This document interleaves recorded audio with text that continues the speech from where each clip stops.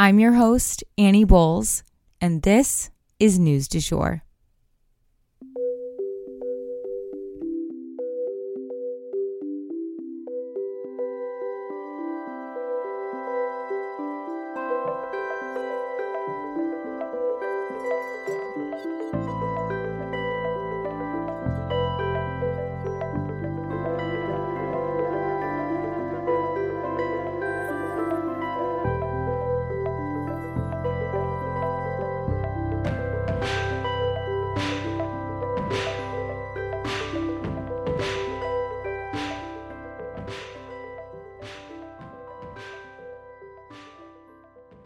Hey you guys, and welcome back to the News du Jour, a calmer space to consume the news.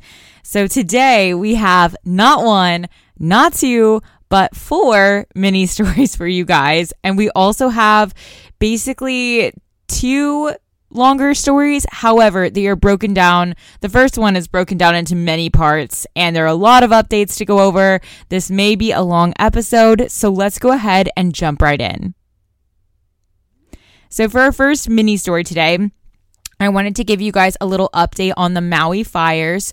So the number of people missing in the Maui fires has now dropped down to 66. At one point, the missing number was like 3,000. So luckily, the death toll has stayed about 115. So that means that these people are being located and they're being found alive, which is phenomenal news. Let's hope that they can find that last 66 safe and sound. For our second mini story, Hurricane Lee is still building out in the Atlantic, and it will likely hit the east coast of the United States this week. It will likely show up in very strong riptides and large swells of ocean water and flooding. It will certainly be life-threatening. If you live along the East Coast, be sure to tune in to your local weather channels for more specific information and warnings. For our third mini story, Nancy Pelosi announced on Friday that she will seek re-election. She is now 83 years old.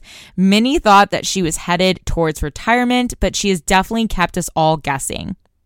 But incredibly, she is only the 7th oldest in the House of Representatives alone, which is pretty crazy. Our leadership is starting to hold on to their power into geriatric years. And America is really reckoning with how old is too old to lead. And for our final mini story here at the top, Hillary Clinton will be co-teaching a class on global decision making at Columbia University. And as a former First Lady, as well as a former Secretary of State, she has a lot of information on that subject. So she's always thrived in academia more than anywhere else. So I'm sure this will be very fun for her. For our first longer story, we are kind of going over in this story periphery stories to do with Trump's legal woes. And what I mean by periphery is like people in his orbit who are kind of being sucked into his courtroom drama. Let's start with Mark Meadows. So Mark Meadows was one of several defendants in the Georgia case who wanted their cases to be moved to federal court. If you guys remember, Mark Meadows was Trump's chief of staff in those late days. The charges would have been the same if they had been moved to federal court. However, the jury would have been pooled throughout the state, meaning also from some rural areas rather than just the urban area where the charges are being brought. So it was more likely that they would get some Trump lovers in the mix, and one person can throw the entire case. So it definitely would have served Mark Meadows to have the case moved to a federal court. Mark also wanted a speedy trial versus some of his other co-defendants, cough, cough, President Trump, but a judge just ruled that this case would not be moved to federal court as there was really no basis for doing so. Mark Meadows had even taken to the stand to plead for his case to be moved, but to no avail. An October 23rd trial date has now been set for Kenneth Chesebro and Sidney Powell, who have both invoked their right to a speedy trial. We'll definitely keep you guys posted on these ongoing Georgia cases. And that leads me to Lindsey Graham. So something interesting that has come to light in the past few days is that Lindsey Graham, the U.S. Senator, was actually supposed to have some charges brought against him too in the Georgia case. How do we know this? Well, the grand jury has said that they recommended he be charged, but for some reason the charges never came. You see, Lindsey Graham is an outspoken Trump supporter on Capitol Hill.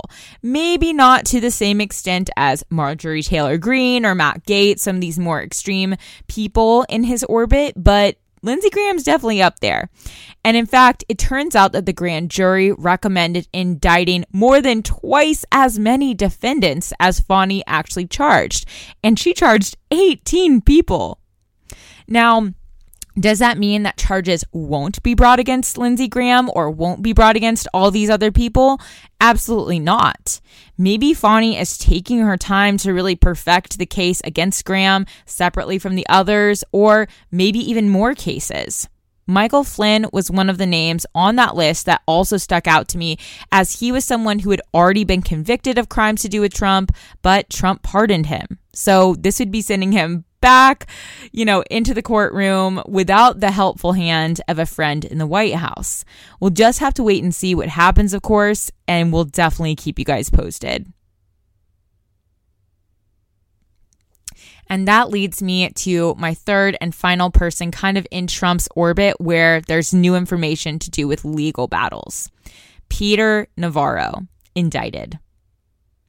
So Peter Navarro was a trade advisor to President Trump in the White House. He was asked to testify in front of Congress to do with the January 6th attacks on our Capitol because he was someone who was really outspoken in front of the TV cameras and things like that in those days following the election. He did not do so, though. In spite of the fact that he was issued a subpoena, he never showed up to testify about January 6th. He tried to argue that President Trump had ordered him not to comply, and thus he was covered by executive privilege. But this argument simply did not hold water legally. The judge said right at the top, you're not allowed to use this argument because it doesn't hold water legally. It doesn't make sense. So he also could not produce any evidence that Trump had given him this order, nothing in writing and nothing from Trump himself. So, even if this did stand from a legal, perspective, he would need some evidence that this order actually happened. Steve Bannon, who was another Trump strategist, he was found guilty of the same thing about a year ago. He will likely serve 4 months in prison, but is currently appealing his case. Navarro also plans to appeal as well. He was convicted on 2 counts, both of which carry a fine of up to $100,000 and a 1-year maximum prison sentence. But again, he's appealing this, so it may be a while before we see him face any actual consequences.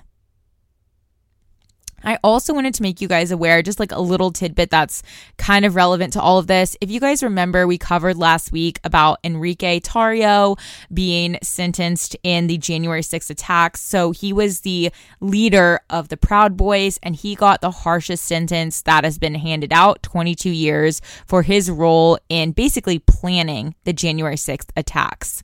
So I wanted to make you guys aware that there's been a reaction to this. 2 fellow Republican candidates, the ones most similar to Trump in terms of their values, Ramaswamy and DeSantis, they both called the Proud Boys sentencing, quote, excessive and, quote, wrong, respectively. And they have even suggested that they may pardon some or all of the Proud Boys if they are elected. And for the remainder of this episode, we are, of course, going to be covering the earthquake in Morocco. I have to issue a content warning here. This story involves a deadly natural disaster.